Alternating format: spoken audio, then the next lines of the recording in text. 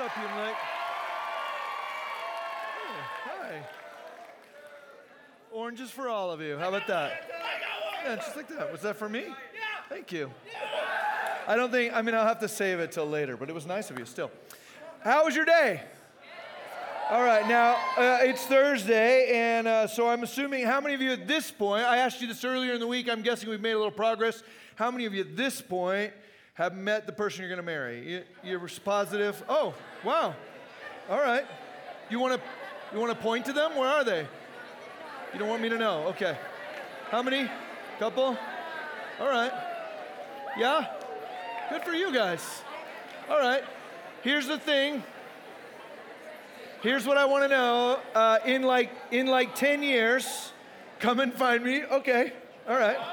In 10 years, come and find me and let me know if your prediction was true. I want to know if you actually met the person you're going to marry. I'll be interested to know how that works out. Hey, last night, Hume Lake, stay with me. Last night we finished in John 9. You'll remember, we're working our way through the Gospel of John. We're trying to do the whole thing, which means we got to move fast tonight. We're going to summarize some things in chapters 10 through 20 as we progress. But when we finished last night in chapter 9, remember that Jesus had healed a man who'd never been able to see in his whole life. He's been born blind. Jesus heals that guy, and the religious leaders, instead of being stoked that the guy can see now, are mad because of when Jesus did it, because of what the truth of who Jesus is, and the truth of who Jesus was, what it says about them, and their piousness and their religiosity and some of their power wielding. They were upset about who Jesus was, and they wanted to kill him. And remember at the end of John chapter 9, we finished here last night, that they look at Jesus and they say, "Are you calling us blind?" Right? "Are you calling us blind?" And remember his response was, "If you would only admit you're blind, you'd be able to see. But the fact that you admit or that you defend your own sight means that you remain blind," right? We talked last night about the fact that the truth of who Jesus is reveals the truth of who we are, and the truth of who we are is that all of us are broken. We talked last night about sin, and we defined that God created us to glorify him, and yet we fail to glorify him in our words, our actions towards one another, our attitudes. We are failing to do the thing we were built to do all the time, and that sin separates us from God. Not only does it separate us from him in this life, renders us spiritually dead, but it sets us into a position where we're set to be separated from Christ forever in eternity. And it was a little bit of a cliffhanger message last night because we ended going like, hey, what are we going to do about what the truth of who Jesus is says about the truth of us? We are busted and we need help.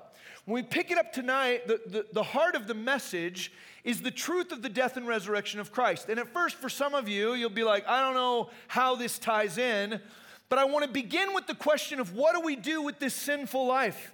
What do we do with this broken life? What do we do with this disconnect from God because we failed to live up to the purpose for which we were created? This separation that we all feel and understand. What do we do with it? Well, we can't fix it ourselves.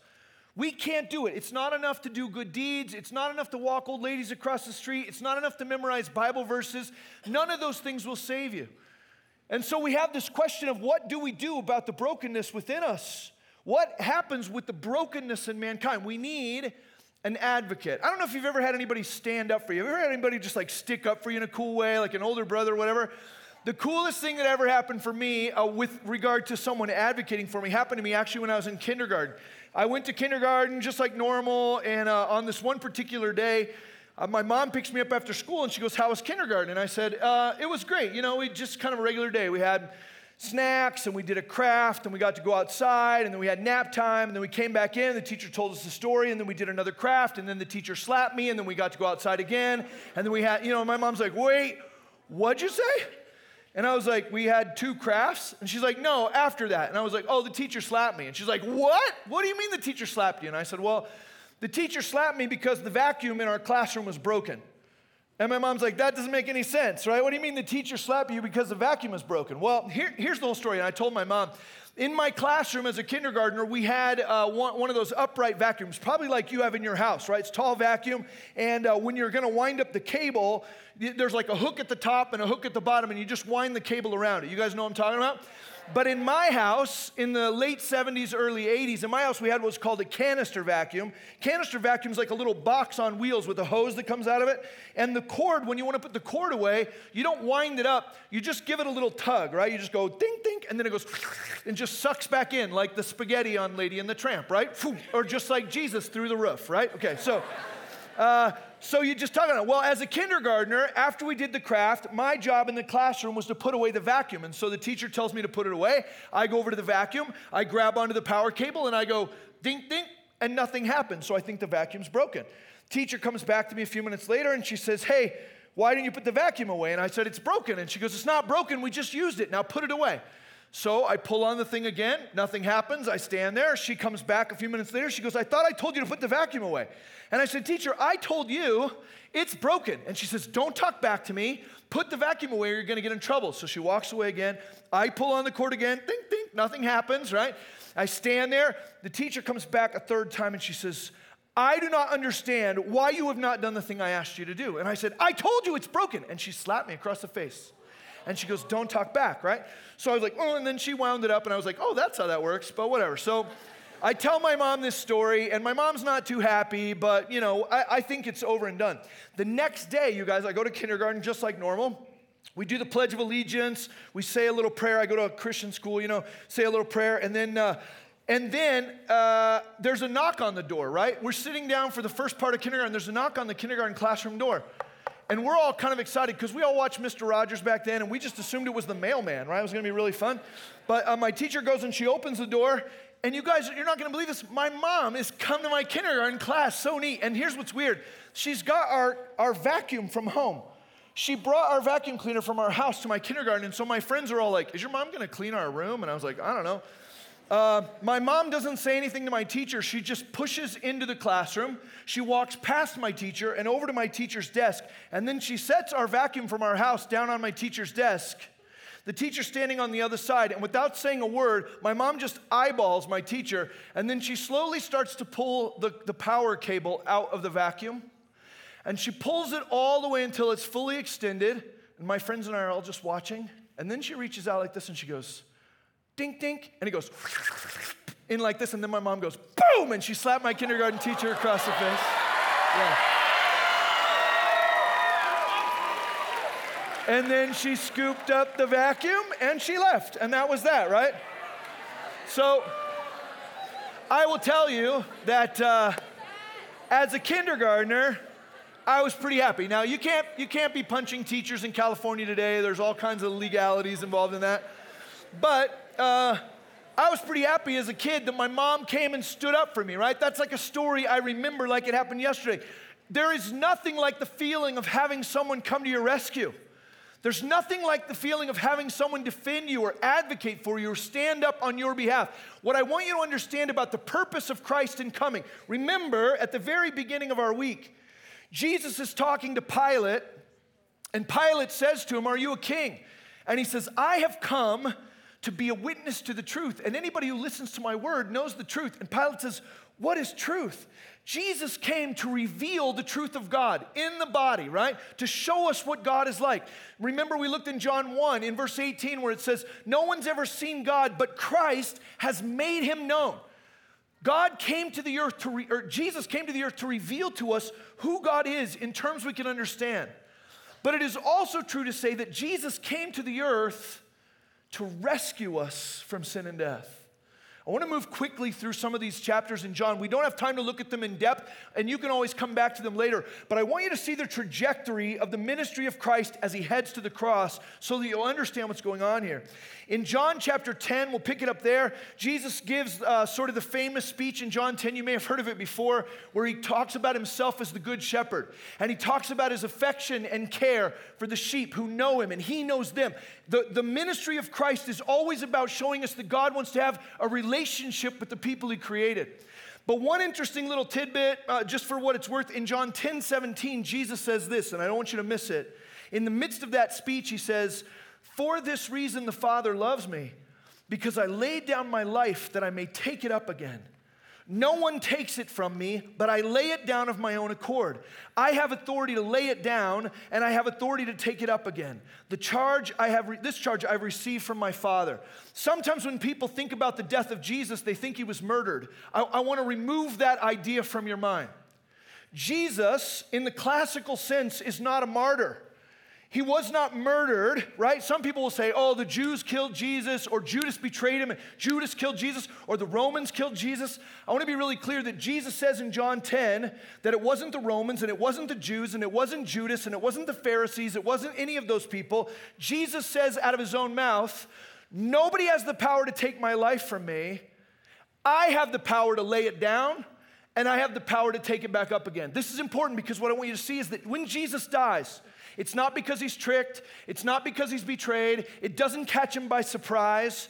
Jesus came to the earth to go to the cross. He wasn't put on the cross. It was his intention and his destination from the outset. He went there. Nobody puts the Son of God anywhere he doesn't want to go. Jesus went to the cross, and he went to the cross for the glory of God and the good of his sheep, his people, us. That's John 10. In John chapter 11, we see the story of the death of his friend Lazarus. You may have heard of this before. Lazarus dies, and Jesus hears about it. He waits a little while. He ends up going, and Lazarus has already died. When he gets there in John chapter 11, verse 21, Martha, Lazarus' sister, says to Jesus, Lord, if you'd been here, my brother would not have died. But even now I know that whatever you ask from God, God will give you. And Jesus said to her, your brother will rise again. Martha said to him, I know that he will rise again in the resurrection on the last day. And Jesus said to her, I want you to hear this. Jesus said, I am the resurrection and the life. Whoever believes in me, though he die, yet shall he live. And everyone who lives and believes in me shall never die. Do you believe this? He goes on in John chapter 11 to raise Lazarus from the dead. The power of life over death. In John chapter 12, when we get to John chapter 12, and I know we're moving quickly, there's a pivotal moment where Jesus finally announces that his hour has come. If you were to read the first 11 chapters of John in great detail, you would see there are multiple times where Jesus looks at the crowd, even at his mom one time, and says, my hour has not come. The time is not right. But we get to John 12, and Jesus goes, now's the time. And what that indicates is that, again, the intentionality of Jesus, but also that Jesus had a destination. We see after John 12 that Jesus moves toward Jerusalem with the intention of laying down his life. He understands the clock, even though nobody else gets it. Jesus says in John chapter 12, in John 12:23, Jesus says, the hour has come for the Son of Man to be glorified. Truly, truly, I say to you, unless a grain of wheat falls into the earth and dies, it remains alone. But if it dies, it bears much fruit. Jesus says there's a death coming, but it's going to produce something spectacular. Jesus knows what he's doing, and he starts moving toward Jerusalem. We come to John 13, and again, I know we're moving quickly, but by John 13, Jesus is washing the feet of his disciples. He's entered into Jerusalem, and he's washing their feet to show them the kind of leader he is. He says to them, I'm washing your feet to show you that if you want to be great, you have to be a servant. You have to be sacrificial. You have to give yourself away. What Jesus is pointing to is the fact that to follow him means to lay down your life, to lay down your pride, to lay down your claims to power. Jesus models this by washing their feet. And he says to them, if I, your master, have done this for you, then you who follow me should live this very same life. It's also in John chapter 13 that Jesus points at Judas as being the betrayer. He talks to Peter about the fact that Peter will deny him, and Peter argues about that. We get to John chapter 14. When we get into John chapter 14, Jesus is trying to comfort them. And that's where we get the verse we looked at early in the week where he says he's the way, the truth, and the life. In John 14:1, he says to his disciples, let not your hearts be troubled. Right now, remember, he's just said, one of you is going to betray me. That's Judas. And he's also said to Peter, you're going to deny me 3 times. And so they're a little bit stirred up. And they're like, what's going on? We thought this guy was going to be a boss. We thought this guy was going to be a military leader. We thought he was going to set up an earthly empire. And now even he's talking about us betraying him and abandoning him. So Jesus says in John 14, verse 1, let not your hearts be troubled. Believe in God, believe also in me. In my Father's house are many rooms. If it were not so, I would I have told you that I go to prepare a place for you? And if I go and prepare a place for you, I will come again and will take you to myself, that where I am, you may be also. And you know the way to where I'm going. Thomas, always good for a great question. The disciple Thomas interjects. I love the fact that he feels comfortable to ask Jesus a kind of innocent question here. Thomas said to him, Lord, we don't know where you're going, right? How can we know the way? Jesus has just said, you don't need to be freaked out because I'm going to go and prepare a place for you and you're going to be with me and you know the way. And Thomas is like, no, we don't. We don't know where you're going. We don't know what place you're talking about. We don't know what's going on. And that's the context in which Jesus says in John 14:6, I am the way. It's like he's looking at Thomas and he's looking at us and he's saying, if you're looking for a road map, I'm the map, right? I am the truth, he says, and I am the life. No one comes to the Father except through me. Thomas is like, we don't know how to get there. And he's like, yes, you do, because you know me. I'm the way. I'm the truth. I'm the life. That is the route to the Father, and we will be together. Remember when we talked on the first night, or actually the second session maybe, about the fact that the story of the Bible is a story of oneness to brokenness and otherness to oneness restored. Jesus is looking at his disciples and he's saying, that oneness is going to be restored. We will be together. Harmony between God and man and woman, man and man in creation, all of it will be restored. That's the route we're taking. So Jesus is comforting them. He's trying to remind them who he is. He's trying to remind them that they know him and he is the way. We get to John 15 and he encourages them to abide in him, to rest in him, in what he has said and how he has modeled a certain life, to rest in his word and his truth. He tells them that that's the answer and that's the recipe for joy. To remain actively still in who he is. And he goes on to say at the end of 15 and 16 that they're going to face trouble. That there are going to be people, just like there have been people who want to kill him, there are going to be people who want to kill the disciples, that it's going to be hard. But he points to the fact that he will send his Holy Spirit, who will both be a comfort and a guide. And then by the time we get to John 17, Jesus prays what's called his high priestly prayer. You should read that on your own time if you have a minute. But the high priestly prayer is essentially Jesus coming before the Father, not just to pray for his disciples, but to pray for us. He prays for, I don't know if you know this, you're in the Bible. If you're a follower of Jesus, you are in the Bible, you are mentioned in John 17. If you're a Christ follower, he prays for you. He prays for me in John 17, I'm right there. And what he prays is that just like Christ and the Father and the Spirit are one, that they're united, there's wholeness, there's shalom, that we will be united. That we'll be united with him and that we'll be united with each other. He prays for unity and wholeness, for peace among his people, and that his disciples will bring that peace. Then by the time we come to 18, Jesus is arrested in 18. Jesus is tried. His disciples scatter just like he said. We talked at the very beginning of the message tonight about the fact that we need an advocate, that we're dead and lost in our sin. Jesus comes to the earth. And he's arrested by his own choice.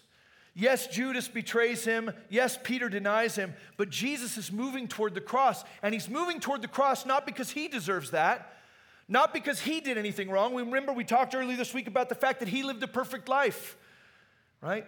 That the sin of us was placed on him who had no sin, it says in Corinthians, right? Jesus lived a sinless life and he goes to the cross not because he's guilty of anything, but because of his great love for us and his great desire to glorify his Father by rescuing all of us and creation. Jesus is arrested and he's tried. He's whipped and beaten. His beard is torn out. He's accused, right? And ultimately, he's crucified on a Roman cross and he's buried dead. When Jesus goes to the cross, he takes the sin of the world. We were talking at the beginning about the fact that we need an advocate, that we can't save ourselves, that there's not enough good deeds we can do, that there's not enough, old folks to take care of, right? It isn't about our work. I mentioned to you early in the week that Jesus goes into the temple, and remember what he says to the money changers there, the people selling pigeons? He says, don't make my Father's house a house of exchange.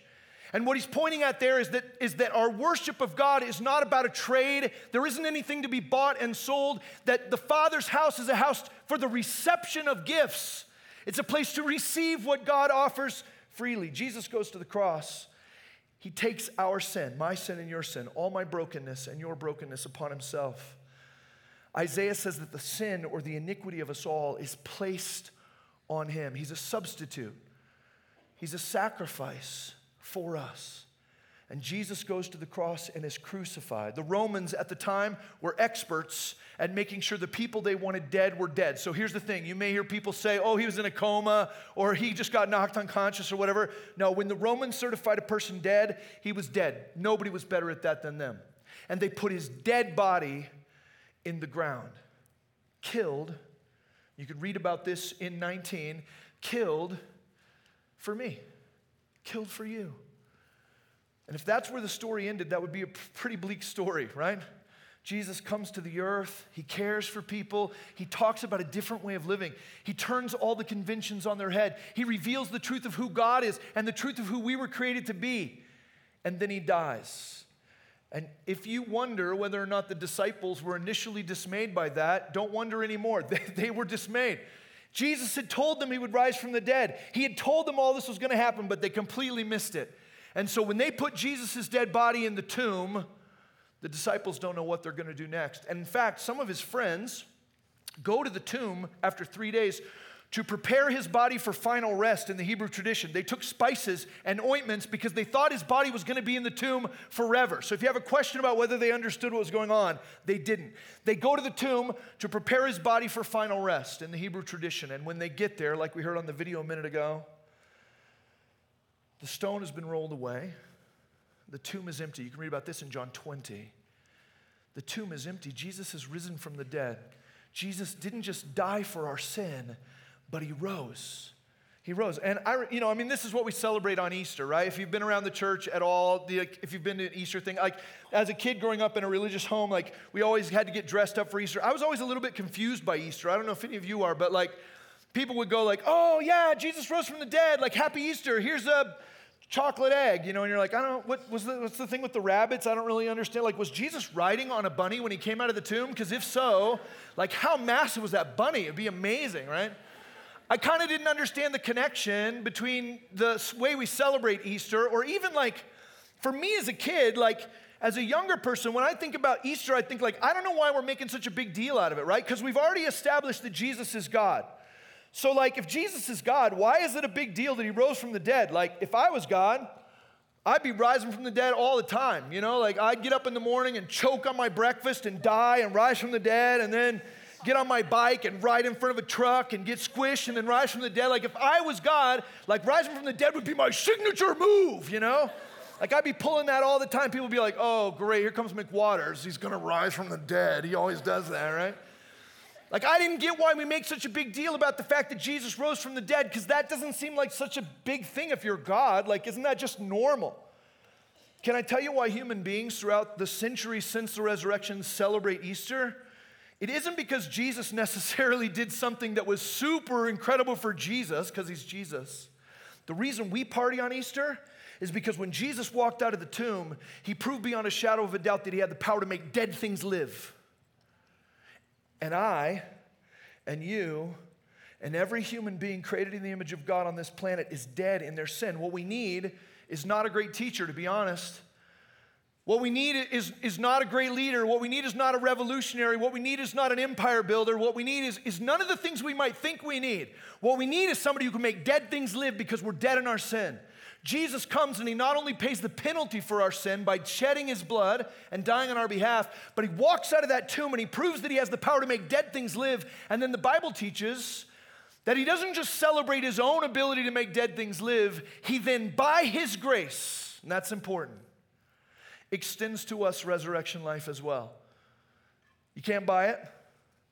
We're not doing a thing tonight where we say, hey, if you're dead in your sin and you want to be raised by Jesus, you just got to sign up to go to Bible college, or you just got to give $100,000, or you got to promise to work at Hume Lake for 3 summers or whatever, and then you can have resurrection life. Do not make his house a house of trade. There is no exchange. There is no trade. There is no buying or selling. By his grace. Grace means undeserved, unearned generosity and kindness. By his grace, Jesus offers to us the very same resurrection life that brought him out of the tomb. If you've never put your faith in Christ and you're sitting within the sound of my voice, according to what the Bible says and according to the life that Jesus lives, when we look at the truth of Jesus' life, we see the truth of our own lives. And the truth of our own lives is that we're busted, and so is everybody else we know. Jesus dies on the cross and he rises from the dead and he says, I see that you're busted. Can I fix that for you? I love you. I created you for more than this. Wouldn't you like to live a life that is aligned with the purpose for which you were created, to know God and to be in harmony with others and creation? I can offer you that, Jesus says, and all you have to do is believe in me. The most famous verse in the Bible, it's actually in John 2. It's John 3. I meant John 2, T-O-O, right? It's also in John. In John 3:16, the most famous verse in the Bible, it says, God loved the world so much that he gave the only son he had, that anybody who believes in him won't perish, but instead would have eternal life. For a long time, I'd think about that verse, and I'd kind of wish, I know this sounds like heresy, but I'd kind of wish I could change the verse. Because there's a part of me that sort of wishes that verse says, God loved the world so much that he gave his only son, that anybody who'd ever seen a picture of Jesus wouldn't perish, but instead would have eternal life, right? It'd be really easy. I could draw a picture of a dude with a beard and a blue sash, and I could be like, hey, Hume Lake, check this out. Right? And everybody be made spiritually alive. Or I wish the verse said, God loved the world so much that he gave his only son, that anybody who'd ever heard his name wouldn't perish, but instead would have eternal life. Because I go, hey, pay attention, Jesus. Everybody be made spiritually alive. It'd be rad, right? But that isn't what the verse says, and there's an important distinction here I don't want you to miss. The reason John 3:16 reads the way it does is important. It doesn't say that just anybody who hears his name or anybody who goes to church or anybody who's seen a picture of him is transformed. What it says is that God loved the world so much that he gave his son Jesus, that anybody who believes. Why does it have to be belief? Well, belief is the one thing nobody else can do for you. See, I can make you look at a picture of Jesus, and because I'm a follower of Jesus, I want you to look at that picture if it's going to make you spiritually alive. I know the difference that Jesus makes. I want everybody in this room to be made spiritually alive like I've been made spiritually alive. And so if there was a way that I could just show you a picture and trick you into the kingdom of God, I'd do it. But it's not about looking at a picture or hearing something called out audibly. It's about belief. It doesn't matter how bad I want you to go from death to life. It doesn't matter how bad I want you to believe in Jesus. I can't believe for you. Your pastors and leaders, they can't believe for you. Your parents can't believe for you. It's not enough to go to church, because you can go to church and not believe. It's not enough to go on mission trips or come to Christian camp. You know as well as I do, you can go through the motions in a place like this and not believe in Jesus. You can go through all those motions. You can see a picture or hear a word and not be transformed. The key is belief, faith. And when you put your faith in Christ, the Bible says in the moment that you put your faith in him, you are made new. It's not a thing that happens when you die. Sometimes we think about the whole goal of Christianity being like, oh, don't you want to go to heaven when you die? Can I tell you that Jesus' goal was not to get you to heaven. Jesus' goal was to make you spiritually alive right now, and heaven just frosting on the cake. He wants you to be spiritually alive right now. And throughout the centuries since Jesus walked out of that tomb, there have been people like me who have heard the story of Jesus and said, yeah, I don't want to be dead in my sin anymore. I'm trusting Jesus to do what I can't do.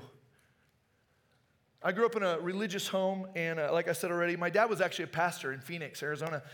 When I was 13, I came home from a summer camp, and my dad, on the day after I got back from camp, took all my dirty clothes out of my suitcase, and he put his clothes into them, and he left our family, right? He left our family on a Monday. And I remember kind of just being shocked by that, because my dad's the pastor, right?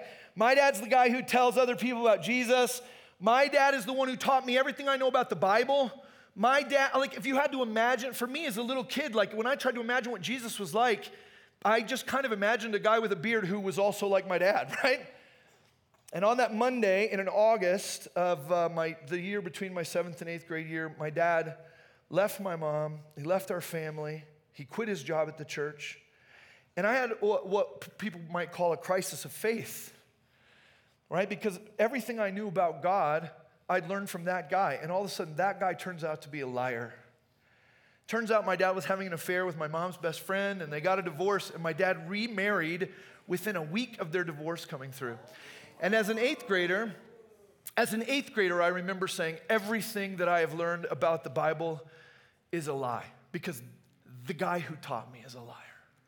And so I became increasingly angry and frustrated. I wasn't a very nice freshman. I wasn't a very nice sophomore or a junior. I became kind of mean to Christians because I thought they were idiots, because of my own life, because of my own experience. I had seen a guy be fake. I had seen a guy pretend to be true and not be true. And that made the whole thing seem like a sham. Between my junior and senior year of high school, there was this girl who invited me to go to camp, and I would never have gone. I would never have gone because I didn't want to be around a bunch of Christians, but she was hot, and so, so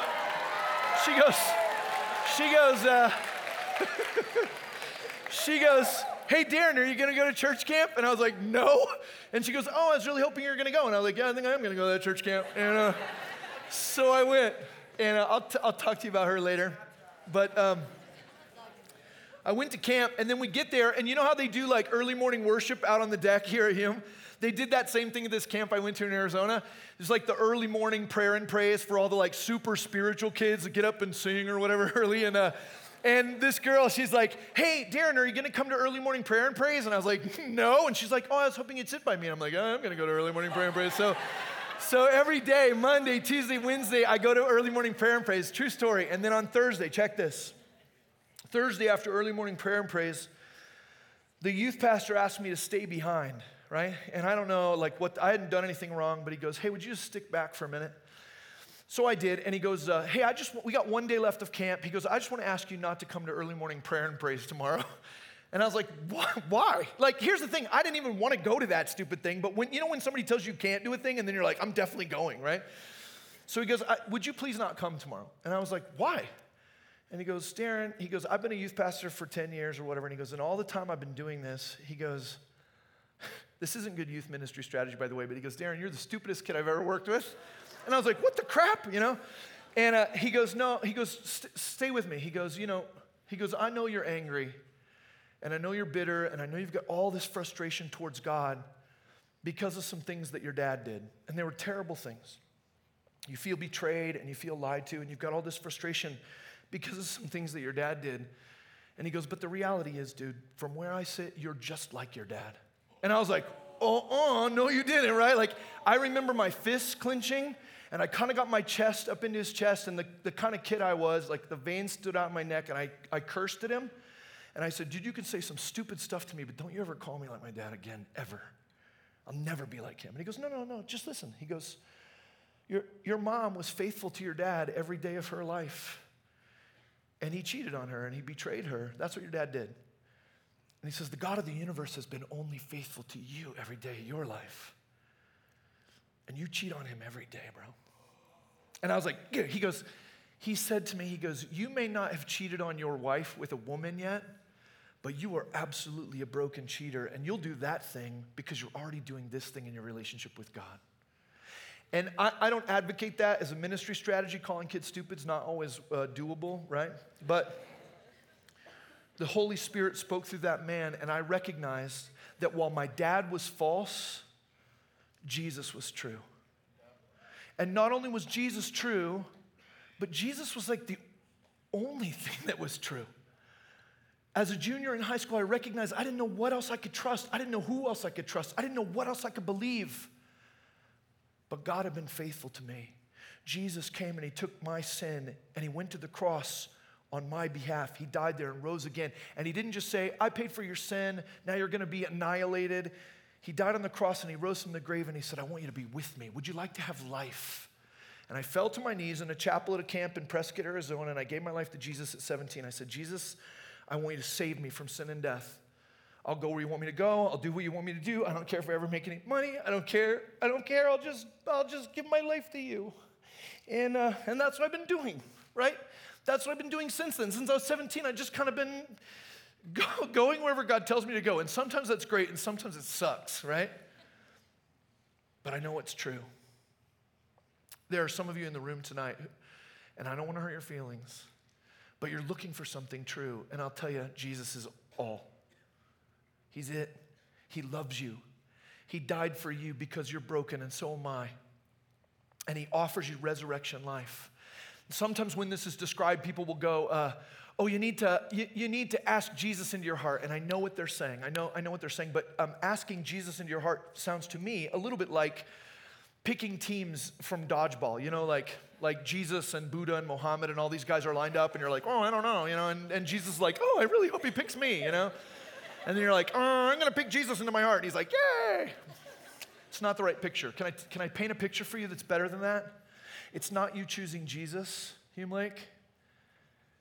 Right now, what I'm inviting you to do is to realize that Jesus already picked you, that he's been faithful to you every day of your life, and he will be faithful to you the rest of your life. And I can't point you to anything else that I'm sure is true. I can't point you to anything else that I'm confident is true. But tonight, I'm standing on this stage, and I'm telling you, if you're looking for something true, it's Jesus. He died for you because he loves you. And what I'm inviting you to do tonight is to just put your faith in him. To say, Jesus, will you save me from sin and death? And in that moment, when you put your faith in him, you're made new. The great thing about being made new is that someday your body's still going to kick it, right? You're still going to get old, or you're still going to get, you'll get hit by a truck or something, I don't know. Me too. The great thing about spiritual life is that when your physical body kicks it, you go into eternity in the presence of God forever and ever and ever. Nobody can take that away from you. It never changes. Fixed in that position for eternity. You put your faith in God and you were made new, and that is eternal. Restored to wholeness and oneness, restored to shalom. Would you bow your heads with me? I'm asking you to bow your head in this moment, not necessarily because I want you to pray, and I definitely don't want you to go to sleep, but I'm asking you to bow your head because in a room full of 1,000 people, I kind of want you to get alone if you can. Try for a second not to think about the person sitting next to you, and try for a second not to think about what you're going to do later, and try for a second not to think about all the other things that could cloud your mind. And in this moment, with your head bowed and your eyes closed, I want you to just do an inventory in your own life. I invite you to just ask yourself the most important question that a human being ever asks herself or himself. And it's this: have I put my faith in Jesus who is true? Is it yes or no? And if you're here tonight and the answer to that question is yes, you've put your faith in Christ, then I want to remind you that you're fixed in that position. That it's his work to hold you and to keep you and to care for you by his grace. And you cannot fall out of the grace of God. But if you're here tonight sitting in this room and the answer to the question is no, I've never put my faith in Christ, then I have an invitation for you. And the invitation is, why don't you believe in him? And why don't you do that right now? If you've listened to us talk about the truth of God, and you've listened to us talk about the truth of Scripture, and you've listened to us talk about the truth of the life of Christ and the truth of who we are, and now tonight we've talked about the truth of his death and resurrection. If the God of the universe has sent his Spirit to draw you to his Son, and you're sitting here tonight and you would say, I need to put my faith in Christ to rescue me from sin and death and to give me resurrection life. If you're here tonight and you've never done that, why don't you do it right now? I remember what it's like. I remember what it's like before I gave my life to Jesus, and I remember I'm living what it's like afterwards. And while I don't know the names of every person in this room, I would love to just even be able to pray for your face. And so if you're here tonight with everybody else's head bowed, if you're here tonight and you're in this room and you'd say, Darren, I've never put my faith in Jesus, but I want to do that. If that's you, would you just look up here at me? Only just so we can catch eyes. Thanks, dude. All I want to do is look into your eyes, and I'm praying for your face as I look. But I'd just like to share that moment between us, because I've been there too. As soon as you catch my eyes, you can look back down. Thanks. But if you're here and you've never put your faith in Jesus, and you're like, yeah, I want to trust Jesus to rescue me. Thanks, dude. Can we have this moment between us? Thanks. God bless these faces. Thanks. I've never put my faith in Christ, but I want to do that. It's awesome.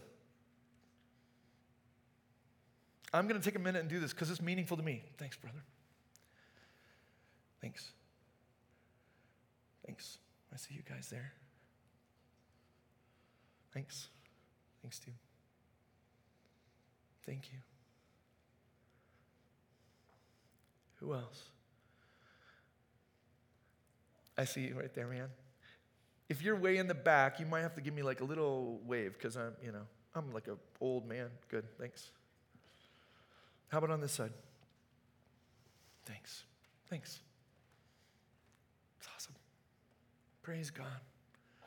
Thanks for trusting me with this moment. Thank you.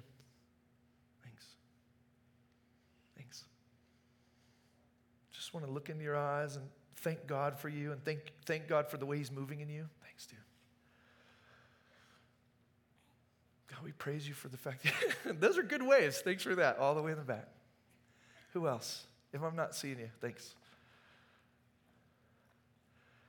Thank you, right there. Thanks. All over. Thanks, you guys. Okay, balcony, let's do this. Thanks. I see you. Thanks. Over here. Thank you. Say, I'm putting my faith in Christ. Yeah, I see your hand there. I see you guys way in the back. My eyes aren't so bad. Thanks. Thank you. Thanks. Along the front here. Thank you, guys. I see you right over there in the corner. Yep.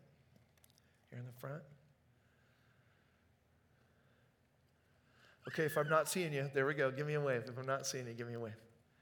All the way back. Thanks. Right here. God, thank you for these. Anybody else down here that I just want to look in your eyes for a second. If that's you, if you never put your faith in Christ, give me a nod or a wave or something. Get my attention. Praise God. Okay. I want to have everybody look up at me. What the Bible teaches us is that it isn't even, so what's just happened? I didn't count that. We're not in the process of trying to count those things, but you heard me. I'm acknowledging people, sometimes sitting in twos and threes. There's a ton of people in here putting their faith in Christ. You know what's really cool? Jesus says that it's not even possible to look up at me and admit you need Jesus unless God is drawing you to Jesus. So what that means is that your ability to even acknowledge your need for a Savior means that God is moving in you, right? That is amazing. I want to say to you that if you looked up here at me, or even if you didn't look up here at me, but God's moving in you, right now in Ponderosa Chapel is not the only time to put your faith in Christ, right? I remember sometimes when I was like a younger person, 6th grade, whatever, feeling like if I didn't put my faith in Jesus during the chapel, that was it. Like I was done for, right? You don't have to put your faith in Jesus right here. You can put your faith in Jesus at the snack shop or on a bus or out in the wine. It doesn't matter. Like God doesn't care where your feet are planted. Remember when Jesus said that to the woman at the well? Samaria, on the mountain. God doesn't care about your feet, where your physical location is. What he cares about your heart. Here's what I'm going to say. If you looked up here at me, or even if you didn't, I encourage you to share what God is doing in your heart with your family, the people around you, the cabin, the leaders, your youth pastors, your volunteers, core group leaders, whatever. Tell them what God's doing. Tell them that you put your faith in Christ. Tell them that you're wrestling with it. Tell them that you have questions. Tell them that you looked at me, or that you didn't want to look at me, but you're kind of stirring still. Because this Christian life is not about Lone Rangerness, right? This Christian life is about family. It's about wholeness between God and man and man and man and man and man and God and creation, and all of us together being one. We need each other. You can't do this by yourself, neither can I. So whatever God's stirring in you, I invite you to share that with the people around you. The band's going to come back out right now, and when they come, they're going to lead us in another song. We're going to celebrate what God is doing among us and what God has done in human history. And when that's done, we're going to have an opportunity to respond right here in the room. The leaders will come back and they'll explain that to you. But I encourage you to respond to what God is doing in your heart. Let me pray for you. God, I want to pray for those in this room who looked up at me and those who didn't, but are right on the precipice of putting their faith in you. I thank you for those who had the courage to say, I need Jesus to save me from sin and death. I praise you for your work in us that draws us to yourself. I pray for those who are still wrestling with who you are and the truth of who you are and the truth of your word. I pray that you would draw them to yourself. I thank you for those in this room who put their faith in you a year ago or 10 years ago. And I pray, God, that you would remind us daily how blessed and grateful we are, how lucky and blessed we are to be your kids, to be given the gift of resurrection life, even though we deserve death. And I pray tonight for the conversations that will happen in this chapel, the conversations that will happen in the cabins, the conversations that will happen out on a wooden slat fence around this place, God, that you would help us to seek you well and to find you. Thank you for your love. And I thank you for the young lady who invited me to camp. It means a lot. I pray that in Jesus' name, amen.